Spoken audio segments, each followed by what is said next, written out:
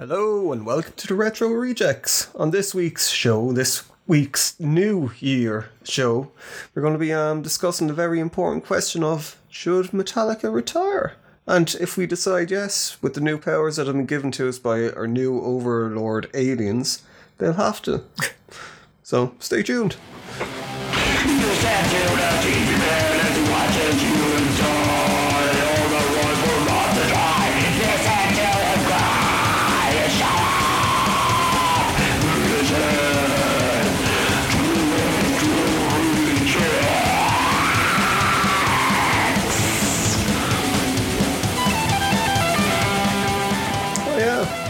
New year, new outlook, where we're going to be talking about whether Metallica should retire, because our opinion matters so much that I'm sure they'll be listening and decide upon a bunch of us. I suppose that Laura would be very much a big Metallica fan. I've been listening to Metallica for too long, probably over 30 years. It has to be over 30 years now. And I'm kind of on the fence. Part of me thinks, yeah, fuck off. Not even like, hey lads, you've done well, time for you to just enjoy your retirement. No. Enjoy all the money you've made. Why would I give him any kind of recognition for the endless hours of pleasure and kind of like, you know, what that they brought to my life and kind of what Kirk Hammett has done for my guitar playing ability. Exactly. It's like, no. They've done an album that I think is, it's alright. So they should just destroy their whole kind of careers and kind of like, you know, face oblivion because of that. Yeah, I mean, look at Slayer. They did so well by retiring, didn't they? Yeah. Jesus. But yeah, well, obviously I am firmly in the camp of no, Metallica stay going forever and ever until you're at least 90 years old. I'd imagine they will until one of them dies. And well, even then... That sounds terrible. Until one of them dies. That's terrible. No, well, it depends on which one dies. Like, if it was Kirk or Robert... I think they'd probably take like a week off Same as they and did continue on. You know? Yeah, and well, I don't know. But no, like, I mean, my thought on the whole thing would be like, yes, they need to keep going. They're at the stage now, they've always been pretty big. They've always drawn massive audiences and all the rest. There's still millions so of did people. Hitler. Yeah, well, we're not comparing them to Hitler, are we? That's terrible. He could pull a crowd as well. He was fucking cheaper than Metallica to see. Well, anybody would be cheap. Well, the way things are going, fucking concert tickets and all the rest are just astronomically priced. So a lot of people probably be priced out of going to see people like that. But yeah, there's like millions of people still want to see Metallica play live. Metallica ain't cheap, baby, as you said. That was, we saw Metallica... Jeez, it must be 3 or 4 years ago now. It's pre-pandemic. It was like 2018, 2019 probably. Yeah, and it was fairly pricey to fucking go and see him. It was the thing where James Hetfield in the middle. That was the one thing that really pissed me off when he said, "Oh, thanks for coming. We know Metallica ain't cheap, baby." And it's like, you're the fucking one setting the price. Fucking lower thing. Okay. Well, I keep on having this argument with you. I think the actual cost of the ticket, while it was a bit pricey. I think for it was what okay they do, at the time because they had their light show, they had their pyrotechnics, so it was Twickenham in London, which is a big stadium. Yeah. They had Ghost, they had Bokassa. You know what I mean? They had support. If you were to buy all the tickets to Bokassa. I have a funny feeling as well, in fairness to Metallica, that like I've read stories about certain bigger bands where they'll charge the smaller bands to go on fucking tour with them. Tour, exactly. Where I don't think Metallica are the type to do that. I think that like Bokassa were fucking they're still nobody, kind of like, but they're a lot bigger than they were now. Yeah, that's it. And it always comes down to who the guys in Metallica are actually interested in themselves at the time, because Lars seems to pick out a lot of the supporting bands. He was a very big fan of Bokassa. James Hetfield is a very big fan of Ghost. So sort of they brought those bands up. It's the thing. It'd be interesting. I can't picture Tobias Forge ever saying about it. Like they went on tour with Iron Maiden, wasn't it, for a big American tour, and I think that's what kind of blew them up. The Book of Souls, was it? Was it that one? I don't know, but it was sure Iron Maiden have been just doing these fucking what do we call it, kind of like a history kind of, I can't think of what they call it.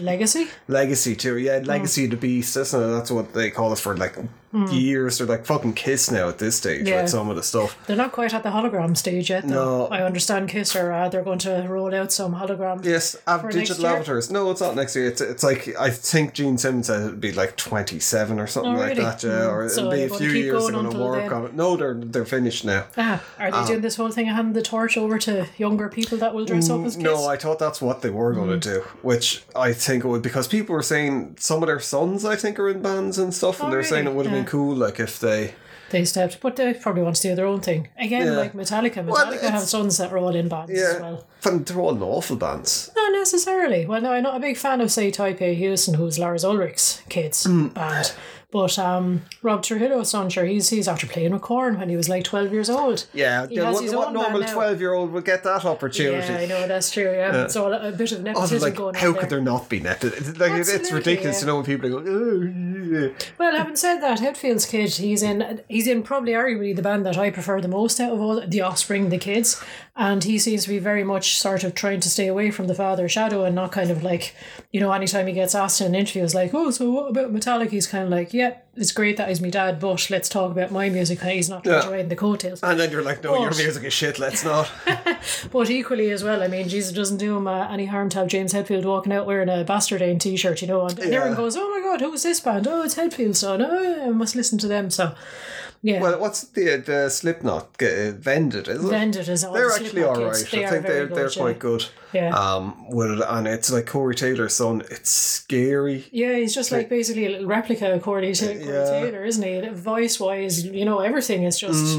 And like, Corey Taylor's got a good voice. It's a fucking high praise. Like, absolutely, he's a fantastic voice. But it is, I suppose, it's weird for the likes of our generation because sort of in my head, Slipknot, Metallica, and all of them. They're young, they're still kind of like, oh yeah, they're the cool young bands, and they're not. They're like granddads at this stage. I know, yeah, no, that's like you see Corey Taylor, and I saw a picture of him there recently, and I was like, oh my God, he's an old man, just like we are. I think Corey Taylor's pushing into his 50s. He's a few years older than us, but yeah, there's a few. Even Trent Reznor, who would probably be about 10 years older than us, but he's someone who I would, that you'd think of not as a peer, kind of like, what do you think of as kind of like... They're young, they're cool, we're young and cool too, and then you're like, fuck, they're granddads and like, oh my God, and their kids are grown-ups and they're all in successful bands, oh my God. But I think Metallica are a bit, because like Metallica were around since we were kids. They were around since before we were born. Yeah. Sure, Jesus, well, slightly after, but you know what I mean, like, yeah. So they're good, like 15, 17 years older than us or whatever it is with it. So it's kind of putting it back to Metallica. What we're talking about. Oh, actually, it was just the thing I was going to say about with Ghost. I'd be interested if Tobias Forge would ever tell the truth and say whether they had to pay for the Iron Maiden tour, because I've read other people that were after saying that with the Iron Maiden thing, you have to pay to go on that, and it can be like into the hundreds of thousands to go on tour with them, which is fucking shocking. Like, I know because it's the thing, a lot of death metal, certain death metal bands and black metal bands talk about it. Alan Averill has said it a few times on the show. People who don't know who's from Primordial, it's an Irish band that they've been around for, a long, like, I mean, when we were kids, teenagers, they would have been going, and it's like we would have known people that would have went on tour with them or wanted to go on tour with them anyway as well. But he was saying that like it's what there was, like, say the heavy metal bands like fucking AC/DC and all this, they brought a lot of the trash bands out on tour and got them big, where they kind of accepted, they were like, oh, this is a metal kind of like now. But the trash bands and all these, but they never returned the favour for black metal or death metal bands. They kind of, once they got big, or a lot of these bands from the 80s, once they got big, they kind of pulled up the ladders and kind of went, no, we did it on our own. And it's like, you didn't do it on your own. Yeah, the likes of Ozzy Osbourne coming before you. Yeah, like Ozzy was amazing. Like, I mean, this is the thing. Sure, Ozfest, I mean, Jesus, it was a whole big thing. But they still are, like, I mean, I know that some people shit all over Sharon Osbourne because she's tough, but like, I mean, fucking hell, you gotta be tough, like, to make it where she made it. The amount they've done for the metal music industry, like. But you could imagine at the time when Ozzy at his peak, the amount of people that were probably trying to take advantage of him him and fucking, you know? Yeah. And like, it's like Ozzy songs still really hold, and like his newer stuff is still really good as well. But you know, so people like that were great and still are. To Metallica, in fairness, I will give them that kind of like they are still good. As you were like, saying with Tobias Forge, I don't ever recall him really in interviews going on about the Iron Maiden tour. Anytime he's talking about like how big Ghost have become now, he's all like, well, Metallica, you know, they were sort of my heroes, and like, we went out and they were really kind to us and they brought us out, and you know, it was a reference then. Well, they were. I remember. I think it was Hetfield was wearing the t-shirts, and then they do a video when Cerise was out of them playing Cerise. Yeah, there was a couple of people the did tuning that. rooms and stuff like that. And he was just kind of noodling away playing the Cerise riff or something like that, and everyone was like, "Oh, what's that?" I think riff? Phil Anselmo as well. Kind of. Phil Anselmo is another one who's very good for like underground bands. Henry Rollins, fucking amazing kind of person for pushing smaller bands or younger bands as well. But like, I seem to remember Phil Anselmo pushing. He was wearing a Ghost t-shirt a couple of times as well. Quite a lot. And this was like, I mean, like, I think we said it before in the show, or maybe we didn't, when like Ghost are after fucking erupting over the last couple of years. Like, they were playing, we saw them in a student union fucking thing. Not all that awful long ago. I think he himself, Tobias Forge, is a bit like taken aback by how big everything was. Well, remember there was the whole thing with, they were talking about it was when the court case started going on, and he was like, he had to disclose stuff, and he was like, I'm on the fucking dole in Sweden, like the money that we get, I've been putting it into the band and paying for the tour, paying these assholes that they can go out and they're not contributing anything, and now they're trying to take what little money I have. So like, I mean, the guy was fucking, he was stone broke, like, and very driven to just keep on going and keep on going out there. But it, like the stratospheric rise, because as you said, the first time we saw him was in the Students' Union in Cardiff. And then the second time was in the Royal Albert Hall, which is like a huge step up. Then was the Motorpoint Arena back in Cardiff, which was massive,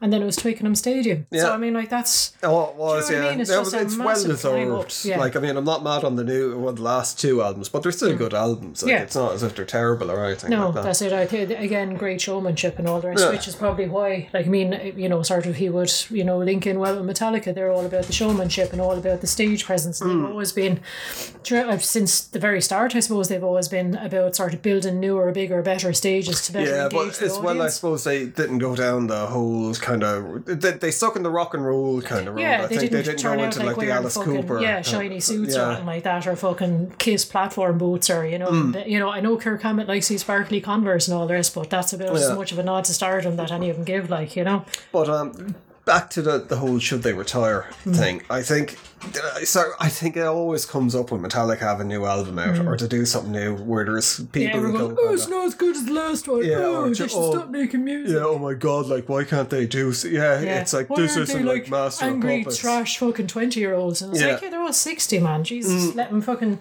they're still sticking to the Metallica format, they still sound like Metallica, but it's just maybe not the type of trash that you're expecting from the 80s. It'd be a bit. Well, it's a bit more Motorheady, a bit more sort of upbeat rather than. People would be, I think, criticising them heavily if they were still playing the same music that they were playing when they were 18 or 90. And as well, they fucking, like, they still tour extensively. I can't imagine what it's like to be playing like Enter Sandman every. Like, I mean, I'd imagine it's great playing in front of people and all that, but you know, at the same point, you're probably like, you know, there's more to me than this. This one riff kind of a thing. And as well, they do a lot of time. It's like 2.5 hour, 3 hour gigs. It is, they're really, really long. With decent shows, like. Which you don't get. There's not many bands that can fill it. Like, I mean, the thing I did think that the whole 2-night thing was a bit of a money grab that they did there a while ago, where it's like, oh no, songs will be played, say, over the 2 nights. But at the same point, I can see it from their point of view, where they're probably like, look, this will be interesting for us, it'll be exciting for us, we get to have different opening bands every night. And as well, I mean, it's probably a better way for, like, they are getting up there in age, so it's probably a better way for them to actually go about touring where they will get as many people as possible, rather than, say, if they're doing European tour, hitting Munich and then travelling on to, like, Rome and then travelling on to London and then swinging back around. In a sane fucking Munich world, and just do 2 nights there and that's it. Like. In a sane world, it'll dilute the price of the tickets because it's like, all right, you got twice as many tickets on sale over the 2 nights. But there's so many people are looking to see them. That's the trouble. The prices stay high. But I suppose the whole thing, we're kind of like, I mean, with 72 seasons coming out, 23 in 2023. There was a lot of hype around for it, and I think as well Lux Eterna was a very, very strong song and then very upbeat. The rest of them, you weren't a fan, right? I wasn't a fan. I think there was a lot of people who were a bit disappointed by the album. I personally, I don't mind the album. I think there's some good songs on it.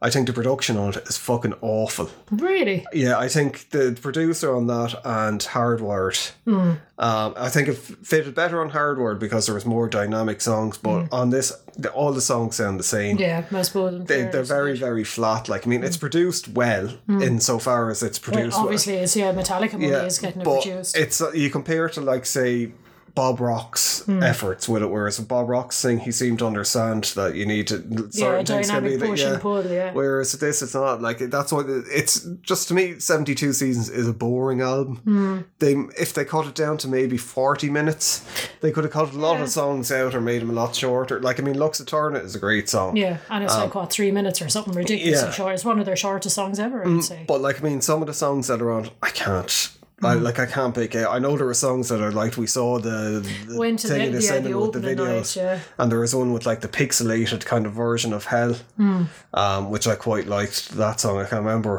what it's called. I think that was towards the end. I'm not actually. I should look it up and see which one it is. But I don't know. Was it Too Far Gone or was it? I think that's it. Like that. But that's still one of my favorites off the whole album.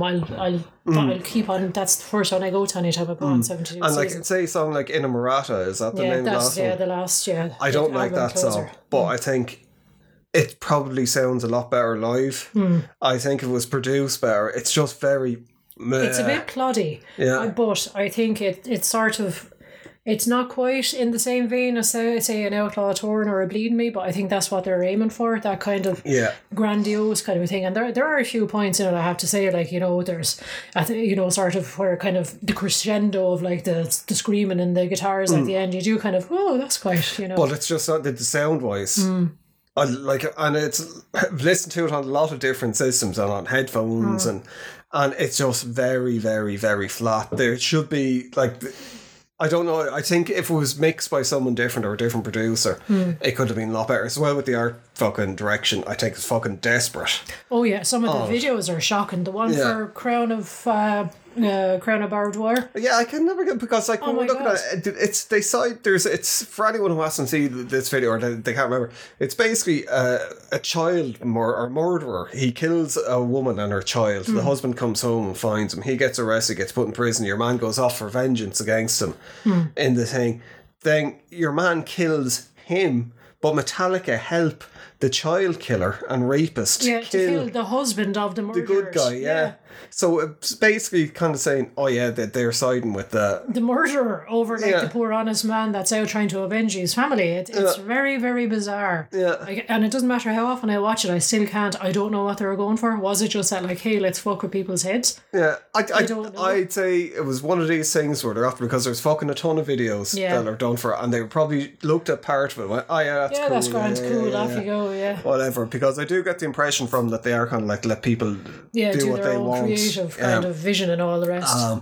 But it's just, but some of a lot of videos are a bit shit on it, but the ones that I think are the worst are just the ones with them playing with the, like, it's a nice idea to have a video for each song that has that thing with the screen and it's on the same style, but at the same point it's like, this is fucking laziness, and part of me, if I was managing Metallica, I'd be like, how much money have you fucking paid I know, to get these for videos. this? Where you would get loads more videos on that'll stick in people's heads.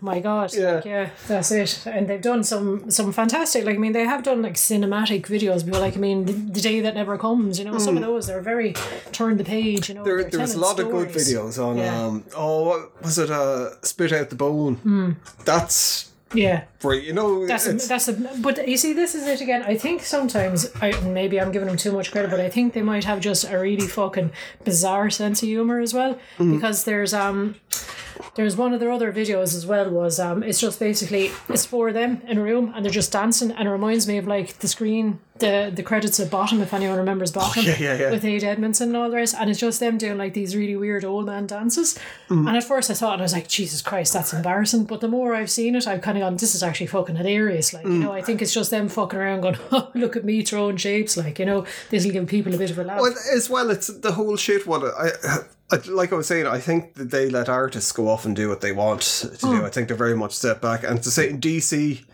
have been like that for decades. And I think people that don't understand where there's a lot of hate towards Marvel at the moment. I think DC are kind of catching because it's just turned into comic book hatred.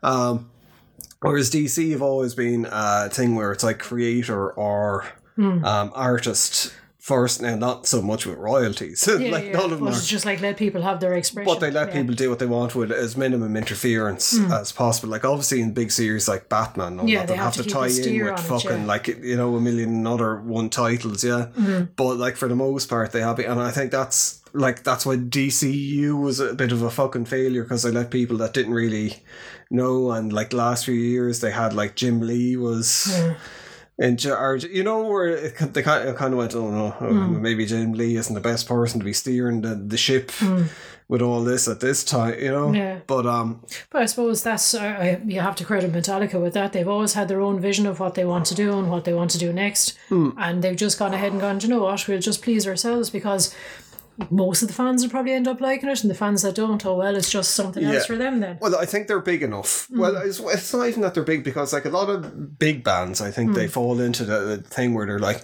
if this fucking fails, we're done for, because it's not as if they're spending like a $5 on budget on marketing and stuff. They're going to be spending fucking millions on it. There's loads of people involved in touring. Depending on them basically. If an album is a big enough fucking flop, no one will go out to the shows, and then there goes your revenue stream. And you know, so it's a big business. It's a very, very big business. But this is my thing. Whereas there's part of me that thinks, all right, after 72 seasons, it's like, look, for your own kind of creative legacy, it could be time to call it a day, because the longer you go on and the more shitty albums that you put out, the more people are going to go, I know, aren't all that good, I know. Yeah, Slayer had the right idea. No, they had the right idea, because Slayer haven't done a good album in a very long time. But that's true, I suppose, and they did go out on a high, and people are like, oh, wish Slayer had told. It was people wanting more. Yeah, we did an episode there where we went back, and there was a lot of newer Slayer albums that I didn't really listen to properly. I went back, listened to them, and I was like, oh my God, this isn't very good. You know, and it's the thing, you kind of go, well, fucking, you know, Divine Intervention on, they didn't really do. They did a couple of good songs, but like, I mean, there was no Rain and Blood. So it's, I think the longer they would have hung around, you know, I think the more bad albums they would have put out, people would have been like. But having said that, I mean, there are some Metallica fans that are like, oh, Metallica ended after the first 4 albums, or sometimes the first 5 if they want to include the Black Album. But like, if they had actually, right, okay, we're going out on a high point there's so many good albums that they've done since that we would have, you know, they had, I know people shit on Load and Reload. I think they're my 2 very favourite songs ever, as I mentioned, were The Outlaw Tour and Bleed Me. They're just, I just think they're operatic basically in what they do, and you would have missed out on that. You would have missed out on even the stuff from Hardwired. I mean, like, Spit Out the Bone is like proper fucking trash, like, you know, and it's, if they, like, I mean, that was the thing, I suppose people were wondering, were they going to finish at that album? That would have been a great song to go out on. But equally, they've gone on, they've done 72 seasons, and Inamorata is a great final song as well. You know, there's a load of people like, Jesus, this is pretty good. Do you want to see them turn into the Rolling Stones? No, not particularly, no. But I don't think they're at that point yet where they need to retire. I think they still have a lot of creative juices still going, and I think they still are hungry enough that they want to do new stuff, or that they want to be able to create new stuff. I don't think they're just like, I couldn't be bothered now, just do around on what we've done, you know? I don't, like, I mean, I'm a Kirk Hammett fan. Yes. You very much are. You've his solo stuff. Yeah, I do, yeah. And it was quite hard to get in Ireland as well. Yeah. But it's like, I don't like when it seems to be the cool thing to shit on Kirk Hammett for YouTubers. For some reason, I don't know why. And people like that Bradley Hall dope. I just fucking, when he did the whole thing where he was like, Kirk Hammett can't do the solo. Let me show you how. I would have done that solo. It's like, oh really? You're going to tell Kirk Hammett of Metallica how to do a Metallica solo. Yeah, and it's like, oh yes, you with your kind of like, you know, your extensive fucking kind of like, you know, record sales. And touring for the last 40 years. Yeah, absolutely. Like, I mean, I don't think there's anyone playing it. Maybe younger generations, but definitely our probably a generation below us as well. That you don't pick up a guitar and you learn Metallica songs, especially when you get into lead stuff. You learn Kirk Hammett's leads stuff. That's it. But this whole thing about people going on about what the wah. I know. Well, it's in a couple of fucking songs. But that's the thing. It's people latch on to something like, I mean, poor Lars as well, going back to, you know, sort of musical style or whatever, because of the snare on, like, you know, Some Kind of Monster or whatever.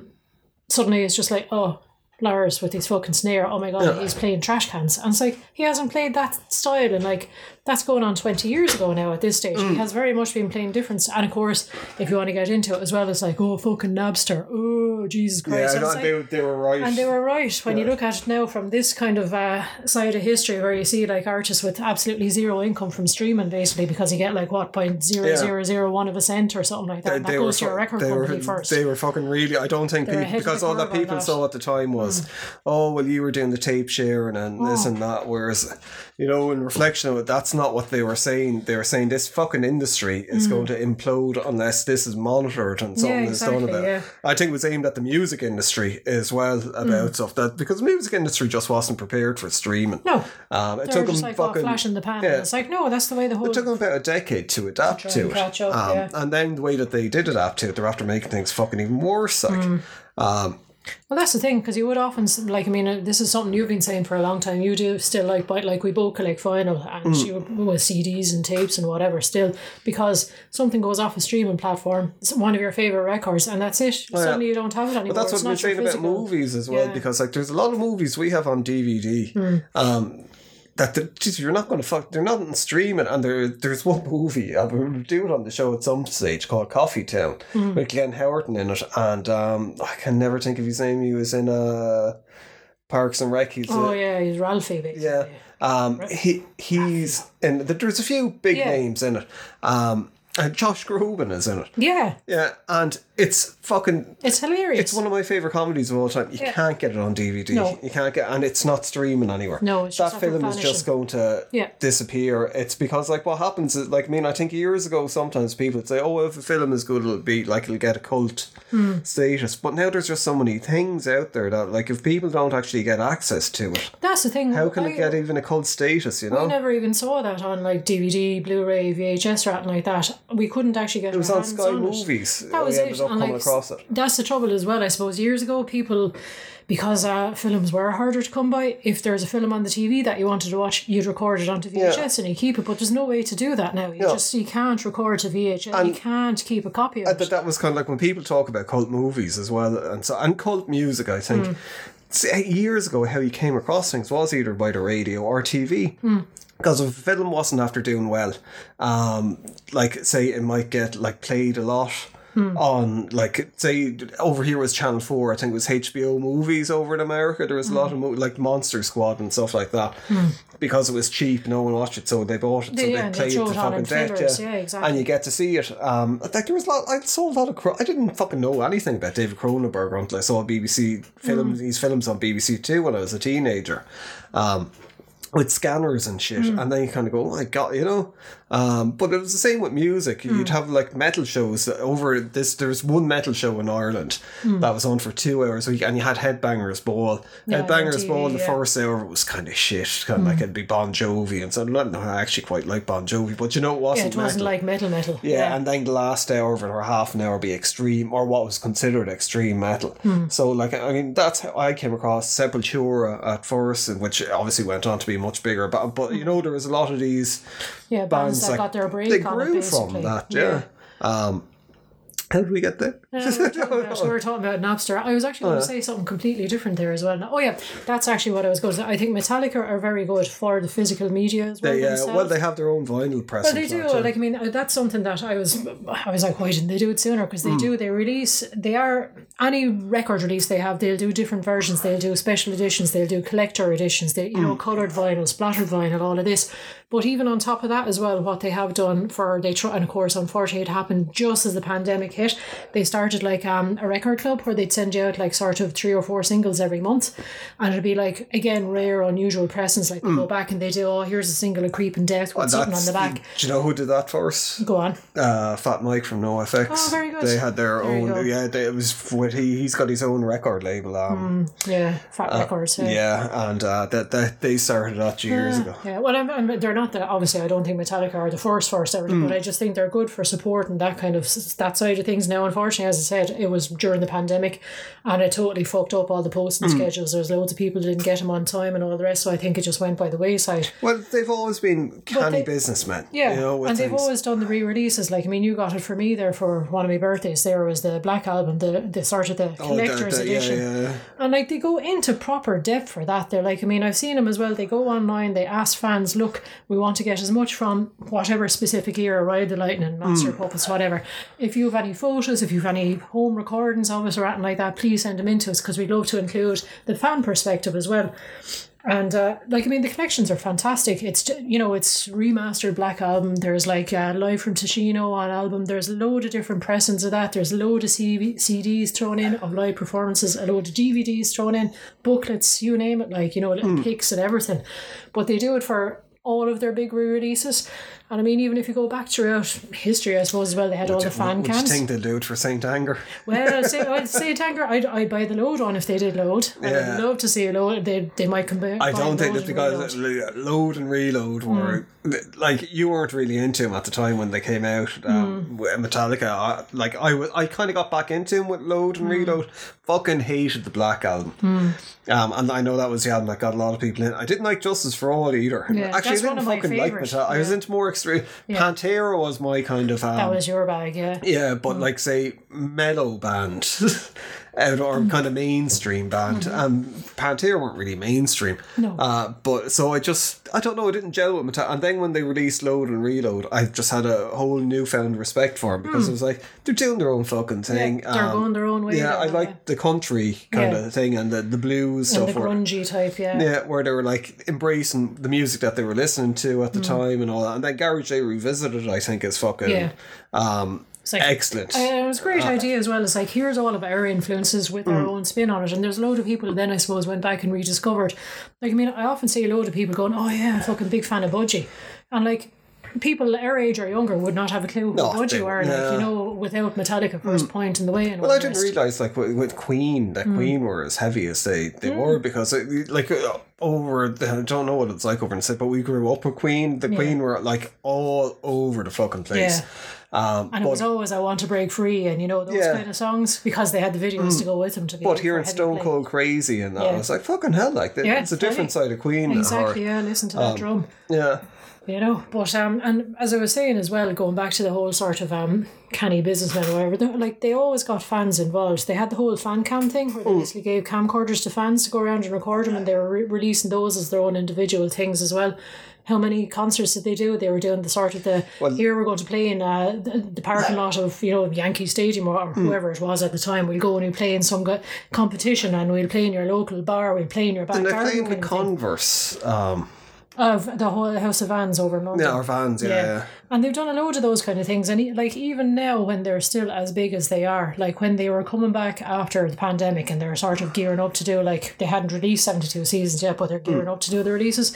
They did all these like secret shows where, like, it was only announced a couple of hours beforehand to the actual fan club members. And I was like, right, we're going to play this particular small tiny venue in whatever city it is. Get down, get your free it was either free tickets or it was something ridiculous like $18, or there was some reason for it anyway. That was, it was a very small amount of money. Could have even been $6. I think whatever the price was for their very first ticket, I think that they ever sold, I think they went with that. But I mean, you don't get many big bands doing that where they're like, oh, we play like, tiny venues again where it's only a couple of thousand people. Well, even years ago, I remember there was stuff with them playing up in Dublin and Hetfield. I think it might have been Hamilton as well went off, or I think they might have been with Corrosion Conformity or something like that in Ireland at the time, and they went playing like in a local bar, just like an acoustic set. They did for the secret free. set at Download the time they played as well over in the village, and like Hammett and Rob Trujillo are very good for doing that as well. They have their own kind of side project now, the Wedding Band. Oh yeah. And they go off and it's just a gig to get out there, sort of, we want to play jazz, we want to play blues, we want to play this, but you don't do it in Metallica, we do it in our side thing. And they're always jamming with other musicians, which I think is really nice to see. This is kind of going away from the should they retire thing, where I was going to say about where I started off like ages ago saying about Kirk Hammett. Yeah. I think him and Robert Trujillo seem to be showing signs of getting a bit antsy, I suppose. Frustrated with things. Because they don't have a huge amount of input in. I don't think it still is very much like the James and Lara show kind of thing, and they have the final say and everything. And that's, I suppose, why Kirk finally went off and did his incantations. He's separate. Now, years ago, he obviously what happened with Jason Newsted, where they fucking you can't do anything outside of the band. And he was like, well, fine, I'll leave the band. So it's like, you fucking left the band. Now, it's the whole thing, looking back, because at the time, it did come around, my God, those assholes and stuff. And they were kind of assholes for doing it, but they treated him badly. Very, very badly. They were picking on him, essentially, for fucking years. But you do look at some other footage, or you listen to interviews with Jason Newsted, and you kind of go, I don't think I could fucking... He's a bit too enthusiastic. See, that was what they even other than enthusiastic, but they were like, remember they were like fucking how mean he was, like with Robin sandwiches and get stuff. the sandwiches out of the catering. And they were like, fucking the money that he's getting paid and out of Metallica, and he's doing that. There was a lot of... Well, there was as well, but sure, I mean, they're after telling stories as well about like his first kind of tour out with him on the road, and they're over in Japan or something like that, and they're like, oh, we'll go to this fancy restaurant, and they're eating and drinking all around him, and then they turn around and you can pick up the tab, so seeing as you're earning money now, and he was like, what? And it was something like fucking, I don't know, thousands of pounds worth, and he was just like, I don't even have any money, and now they're only kidding basically, and they're like, nah, don't worry, we'll pick it up. But that probably is why he ended up like, I'm going to eat fucking sandwiches from the buffet just in case this happens again. But there is like, he's seen a bit too insufferable, and even some of the like. I think he added an awful lot to Metallica at the time. Yeah, absolutely. He was a great performer, live on-stage performer, an absolute fucking beast, and taking over some of the vocals and that kind of stuff. And I do think he probably had a bit more control as it went. Not necessarily control, but input in it. But like Robert... Actually, Blackened was his... Oh, was it? Yeah, it was his riff. But Robert Trujillo... I can't, he's an amazing bass player. Such an easygoing guy, but I don't think I can't hear him in Metallica, where you kind of go, oh, yeah. Well, I suppose there's little hints of him every now and again, because there is some stuff that you kind of go, that doesn't sound like a traditional Metallica bass riff. It's a bit more bouncy, or it's a bit more funky or something like that, But even that, it's kind of hilarious hearing, because we, as you said, we went to see the opening night of the 72 Seasons, and for is it Sleep Off My Life Away? I think that one is the one that opens with the big pounding drums and the bass and all the rest. And Rob Trujillo was like, yeah, it reminds me of out surfing and big waves and all this kind of stuff. And Hetfield was like, oh well, it's very personal and upsetting too. It was like two different perspectives entirely, and Rob was all like sunshine and surfing. I'm probably being a bit unfair. There probably is. There definitely was on Saint Anger. Oh yeah, I think they gave him. But see, this is the thing. You can't hear the fucking bass again. I think you could on the I really do think they should do another album with Bob Rock. Yeah. Because I think Bob Rock was obviously he was fantastic for him with the Black Album. As well with Load and Reload. I think where he encouraged say positive experimentation, whereas I think the experimentation that they do now is a bit boring and a bit shit, That's it. You see, that's as you were saying with Kirk Hammett being sort of a I know a shining star of guitar playing and all the rest. Like, I mean, he's kind of saying, look, I'm going on stage every night, I'm playing the same leads. He's like, I will play the leads that everyone expects to hear. I'll play Master of Puppets, I'll play Fade to Black. Oh yeah, he I'll improvises. But the rest of them, he'll go, well, fuck it, I'll just see what comes out and I'll have a go. And sure, that's so I think that's why everyone is going, oh, Kirk Hammett is sloppy. He's not. He's doing completely new leads every time he goes out on stage. Like, but this is the thing that gets me when people are going on about Kirk Hammett being so. It's one thing if you can go off and learn his fucking solos. I know you can't even do that, yeah. But it's I'm a messing different up the thing. whole Write the fucking solos. Yeah. That's where the genius comes in. Whereas like a lot of the solos that he's on, you can hum along to, and they're complicated solos. Like people go, oh, Dave Mustaine is better on guitar. Try and hum a fucking solo. Yeah, Jesus. Fucking squiddly widdly like. But even like, I mean, the thing is, let's not forget, probably the most recognisable heavy metal riff of all time is going to be Enter Sandman. Yeah. He came up with that. Yeah. So you can't, you know, and people go, oh, but it's so easy. And it's like, yeah, you didn't come up with it. Exactly, did you? yeah. That's what you say, because like I used to be big into modern art and doing modern art, and people would be like, but sure, anyone could do that. And it's like, Jackson Pollock just fucking splattered everything. Yeah, you do it fucking. Yeah, you come up with the idea then, yeah. It's very easy to say something after, oh, I could have done that. Well, fucking go ahead and do it then and get it to be as famous as Enter Sandman is. Because even like non-metal, non-rock, non-pop music fans, Jesus, like if I played that song for me mother, and she's in her 70s, like she'd be kind of like, oh, that's Metallica, isn't it? You know, it's just so well, and nothing else. I know Hetfield wrote that, and so, but I think Kirk Hammett did the solo too. Didn't that was a Hetfield solo. Right. Yeah, it's one of the few Hetfield solos, I think. But Creeping Death, we talk about that. He brought that riff in. Yeah, that is probably for a long time, and probably still is probably my favourite Metallica song. Yeah. I just think the lyrics are corny, but they're good corny. They go with the whole style of the, you know, how would you even put it, the Phrygian scale kind of feel to it and all the rest. So yeah, I you know, that's, you have to kind of respect someone for being, and he was 16 when he wrote that riff. Really? Yeah, he actually brought it in. I don't know, did he bring it from Exodus now, but it was his own riff, and he kind of came in, and a little while he's like, oh, there's this riff I have like here, and they're like, Jesus Christ, let's put that in a fucking song. Yeah.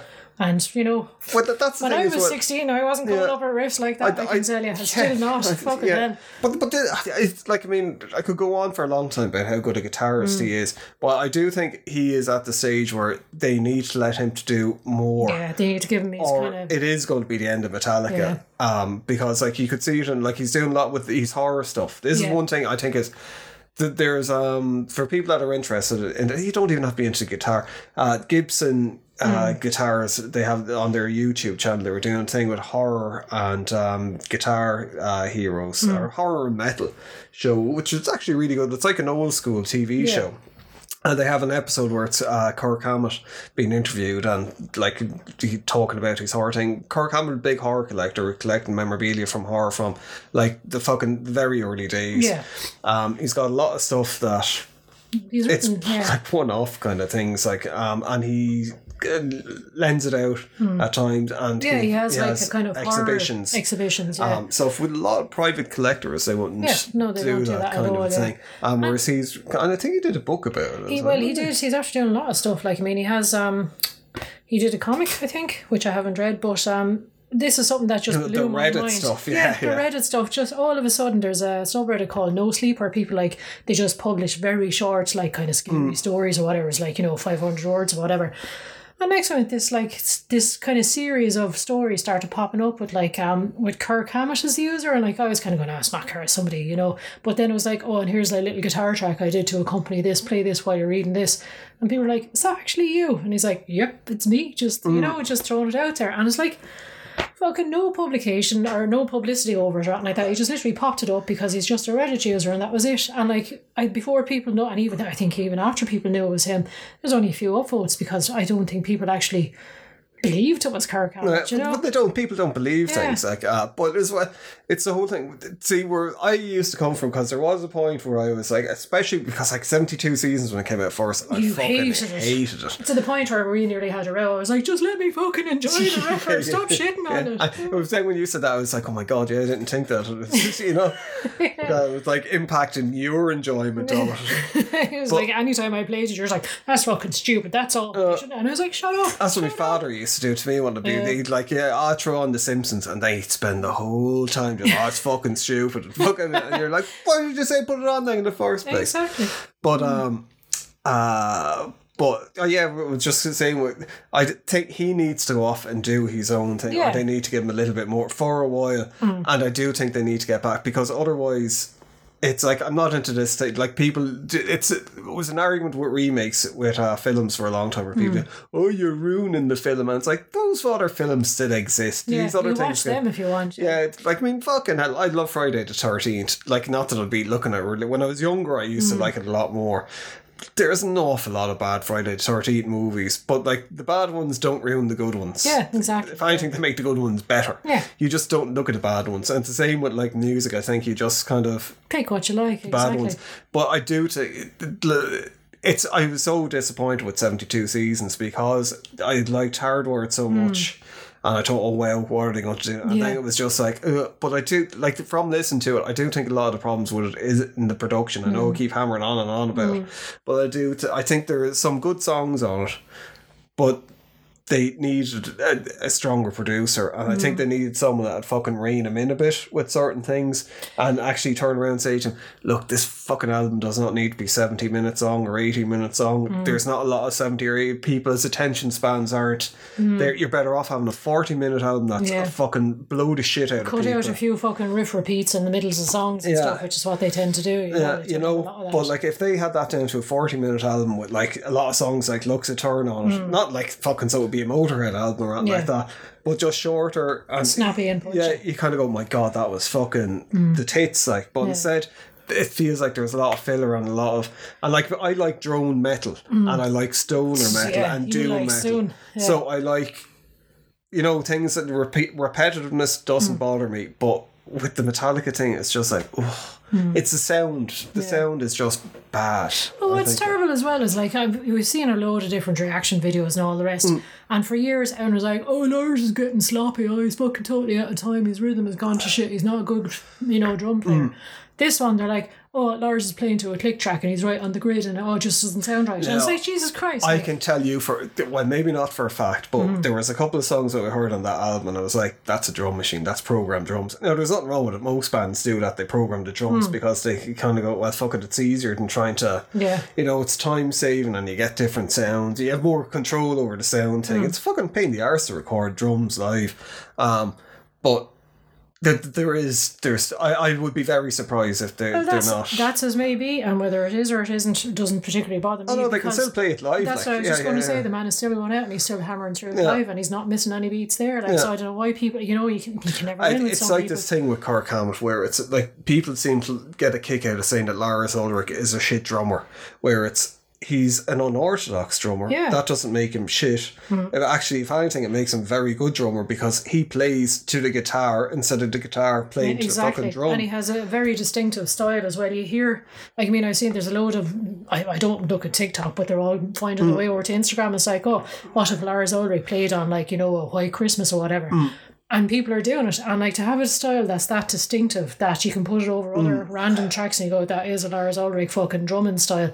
I think that's when it comes to drums, there's not many people that will go, oh yeah, I recognise so and so, or that's definitely so. The only other big ones I suppose would be like Pert and people like that, Joey Jordanson. Well, you started playing drums like about a year ago, and it's. You see, I was so happy when I got the intro to Justice for All, I was, because that's a very distinctive do do do do do boom boom boom, it's that kind of a thing. But this is the thing with Metallica, the drums are very much part of the song as well, where it's not like just a thing in the background. He doesn't do big fills or anything. It's not big dramatic, but it's just he has his own way of playing along and it complements the guitar. Do you know what I mean? But it's like For Whom the Bell Tolls.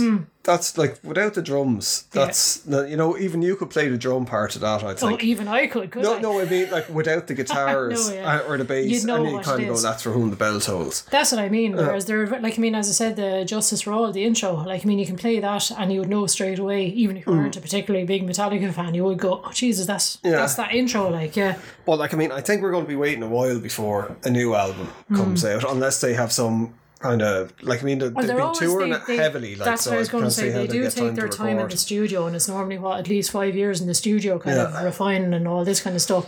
They still have gigs all scheduled in for 2024, so they're probably not going to start right until maybe the end of 2024. Yeah, well, I'd say I saw an interview with Hetfield. There was a kind of a thing with him where he was saying next year is a year for me to kind of like, you know, start gathering his thoughts again and all the rest. And just to take the year for him. So I could picture that they probably finish their tour and thing, and they probably take a year or 2 years off, which fucking hell they deserve it at this stage. But I really would like. I mean, it was a bit clickbaity, I suppose. Should they retire? Because part of me sometimes think that they should anyway. Especially like after 72, I was like, this is just like, you know, just stop. You're not gonna.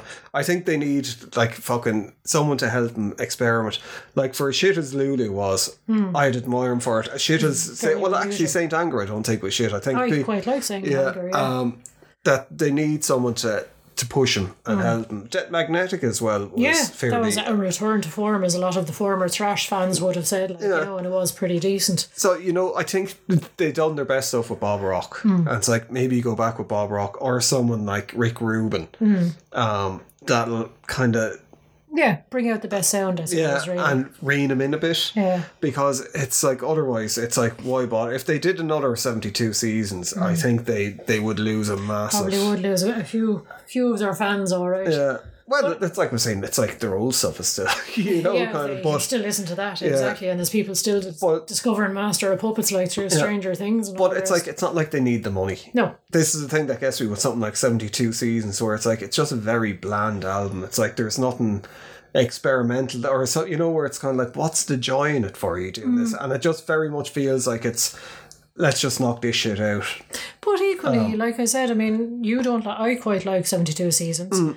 They seem to come out playing these songs looking happy on stage. They seem to be really fucking enjoying themselves, because I think it was, they were gone away from the real dour kind of like serious, you know, hardcore kind of stuff, and this is more kind of poppy and fun, and they seem to be having an absolute ball, like fucking there was really enjoying themselves. That they were like, that it's, I don't think there's any truth in this now myself, but there's people saying, oh, they're jumping on the pop punk revival bandwagon. Pop punky to me, no. Pop punk, you know, at all. Like, well, that's if anything, I think they're probably, and people are probably like, oh my gosh, they scream if they hear this. But I think they're actually starting to, the whole 72 seasons was like, you know, your first 18 years, and they're kind of returning back to starting out over and what their kind of playing style was back on Kill 'Em All and all the rest. Because I mean, I've been reading the James Hetfield's Messengers book, which you got me recently for my birthday, and he was kind of talking about how certain guitars will put him in a certain frame of mind. And if you notice, the guitar he's playing the most at the moment is his very first one. He's White Flying V, the electric. Oh right, no, I didn't know. And it's like, I mean, that's 40 odd years old like at this stage, and he's like, look, it was a cheap as shit guitar, but he was like, it was my first, it was a white V, which I always wanted, and I thought it looked cool, and he's like, it suits me playing style, and he said it puts me back in that frame of mind again. So I think they're back sort of, we don't give a shit, and like we're sort of out there playing the music we enjoy, you know. And that's it's the thing, like say something like Lux Eterna, that's like Motorhead. I think that's what I was like, the whole thing about 72 seasons. I forgot there's 24.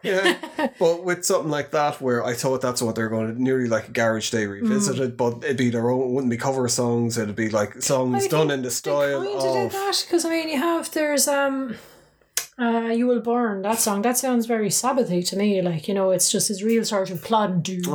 You know, I think they have a few of their songs are very much like it's a big nod to this and a big nod to that, you know. But you're even didn't Kirk Hammett come out and say one of the riffs was the Batman riff, yeah. So they're taking their influences, and they're kind of, you know, if you listen enough, you'll hear out a few little bits like that. But anyway, look, we're at the end of the podcast. Please, Metallica, keep going forever. I have to go back and see him at some stage live as well. Well, that's partly because I don't like live gigs anymore, so it'd be great if they did retire. No, I'll have to go on my own, so if they won't go, that's fine. But they'll have to come and play like England or Ireland or somewhere, because I don't have the money to go flying to San Francisco or something like that for S&M3. I'm sure, like, I mean, I don't think they're going to retire. I do think it would take one of them dying for them to kind of go, well... To go there. Yeah, that's it. They might do what they did around, I suppose, Some Kind of Monster era and just kind of slow things down and take time apart from each other. I think they've always said it themselves, they always find their way back to each other and go, now let's do something, you know? Yeah, well, I think they're probably at the age as well where, like, I mean, they know themselves, they know each other, that they're going to do their own thing. You know that they have it's like, I don't know if there was any fans of the Deftones out there. Like the Deftones went through a fucking horrific phase after White Pony where they were killing each other the whole time. They hated the experience. Then their bass player was in a car crash, I think, and he had like fucking extensive brain trauma, and the guy was like in a vegetative state for long and then died. And that kind of, they got to the point where they were like, you know, well, we don't realise how fucking lucky we are, and they just stopped arguing. They kind of were like, we're in a great, you know, we're in a big band, we've nothing to be fucking complaining about, and they said it just kind of brought the joy back in. They just get on, they accept each other for who they are. I think Metallica probably went through that a long time. I think they probably after Cliff Burton, you know. Yeah, I think they all know who they are and what their roles are in the band, and how to, you know, if someone's having a bad day, leave them off and have a bad day, or, you know, support someone, because you just see it, like, you know, that they just understand each other. Yeah, like, I mean, I think we'll probably come back to Metallica again at some stage and do Some Kind of Monster, because, like, that fucking... There was no band in the world, I think, would have done a documentary like that, or have allowed people access like that. And then after seeing all the footage and seeing the thing, went, put it out there. Go on. I mean, that's, I can remember we had a housemate at the time who was a very big Metallica fan, and you know, St. Anger came out and he was like, nope, it's fine, it's good, I enjoy it. Yeah, I would take an immense pleasure in trying not to admit that he hated it or anything like that. But we sat down, we watched the, you know, Some Kind of Monster, and like, we're all just, after it finished, we're all like, holy fuck, oh my god, like, you know, Jesus, because it was at that stage you're kind of like, God. I think for people that probably weren't metal fans that would have looked at it, and if it was another band, if it was like, they would have went, oh, fuck them, like, you know. Whereas with Metallica, like a lot of Metallica fans, I think, I had more respect for them afterwards. Yeah, that's it. Like, it's you know, I didn't have any fucking, I don't think people are stupid enough to think that they're like 18-year-olds still, you know, kind of, and they have this hard man image, where it's like they're fucking billionaires, you know, of course they're going to be, like, the world is a different world for it. Absolutely, that's it. And why should they lie about it? Why should they hide it? This is it, yeah, they all have their money and all the rest, but looking back on it, even like, that's 20 odd years ago now, isn't it? It is, and you're looking back, like, at the time we were watching it, and because of course they're 15 years older than us, whatever, we're like, oh my god, these old fellas, and they're having like, and you look back at it and they look so like, young. Oh my god, they're babies, Jesus, they're only like early like James 30s. Hetfield as well, because James Hetfield, when he was after, like, a lot of them went load when they cut their hair and stuff, and they looked a lot younger when they had the hair, and they're going through their slight new metal phase where they're wearing all the baggy jeans. Hetfield was getting tattoos, like, he was having his midlife crisis, basically, and getting fast into cars hot rods, and stuff, But you kind of go, well, look, what's wrong with it? Like, people are allowed to get into different things. That's why I never understood people were like, oh, these bands jumping on the new metal thing. It wasn't ever jumping on it. It was like they kind of went, just evolving a bit. Yeah, it was like, maybe look, people like this, I like it. Maybe we should try writing the song in that style, or kind of like, you know, bring in some of the stuff. They have a very Alice in Chainsy song on Reload, I think it is. You know, it's Where the Wild Things Are. Oh yeah. And that is like, I mean, listen to that. It's just like, Jesus, you know, Alice in Chains might as well have wrote that song. Well, do you listen to Until It Sleeps? I mean, when that people were like, my God, this is fucking, like, people were like, there was a lot of people who were like, oh, fuck Metallica, they cut their hair and they're wearing eyeliner. They're and it's like, they're like fucking R.E.M. with Losing My Religion and stuff, because it was that kind of style of video. But that song, a lot of people with that song were like, fucking hell, this is different for them as well, and it's just really, really, really good. And it was like Hetfield was really singing it. It was a weird heavy. And then like Load came out, and like I don't think Load did badly. I think you had a lot of Metallica fans at the time away from the Black Album. Yeah, they got a lot more Metallica fans from it though, I think. Oh yeah, like I definitely kind of had a lot more respect for him. And I suppose I kind of fly in and out with Metallica. Like they're a band, like you have to respect them. If you're into music at all, you have to respect Metallica. As you're saying with retiring, I think they're constantly improving even at this age. I think if you're listening to, say, Hetfield's voice on this album, the range he has and the power he has in the voice. If you go back and you compare it to Kill 'Em All, where he's like a raspy little teenager. There's a lot of metal bands, not even metal bands, where like people get into their 40s and they blow their voice out. That they're like John Bon Jovi can't sing at all anymore, and there's a few other big people like that were considered to have amazing voices, and the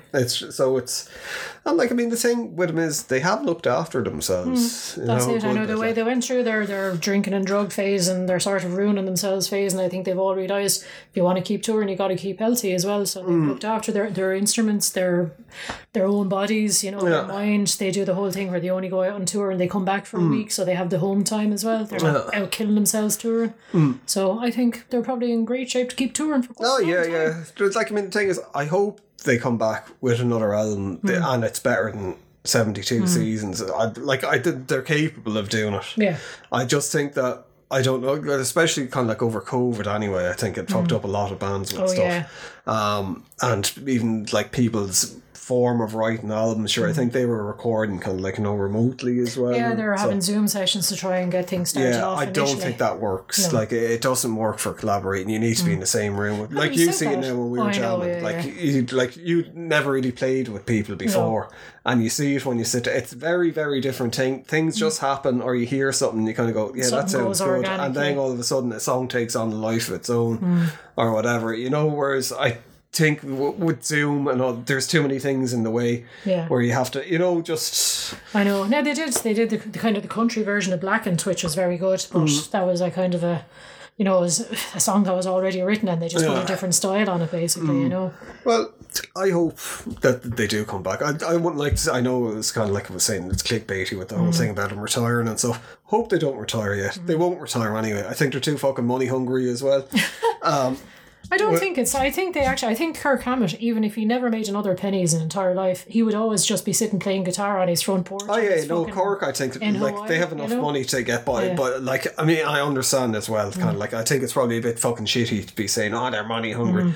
There's thousands of people probably employed under them, where it turns into a machine where you're like, I'm responsible for a lot of people's fucking livelihood. It's like a multinational pulling out of Ireland and like fucking 800 people losing their jobs. Like, it's a big decision to go, right, we're shutting it down. Yeah, so I can't see him kind of shut that. And as well, they obviously, because they're not doing it for the money at this stage, so they have to enjoy it. And like the same as the Rolling Stones and any of those. I think they are very much, they like being on stage. Yeah, and that is I think the thing with Metallica where they can get criticism from is because they've done such amazing stuff. They've been trendsetters for a long, well, not even trendsetters, they've been ahead of the fucking trend for a long time. They've shaped the sound of metal. And music in general, I think, and this is stuff that's done live. So it's people have a higher expectation of them.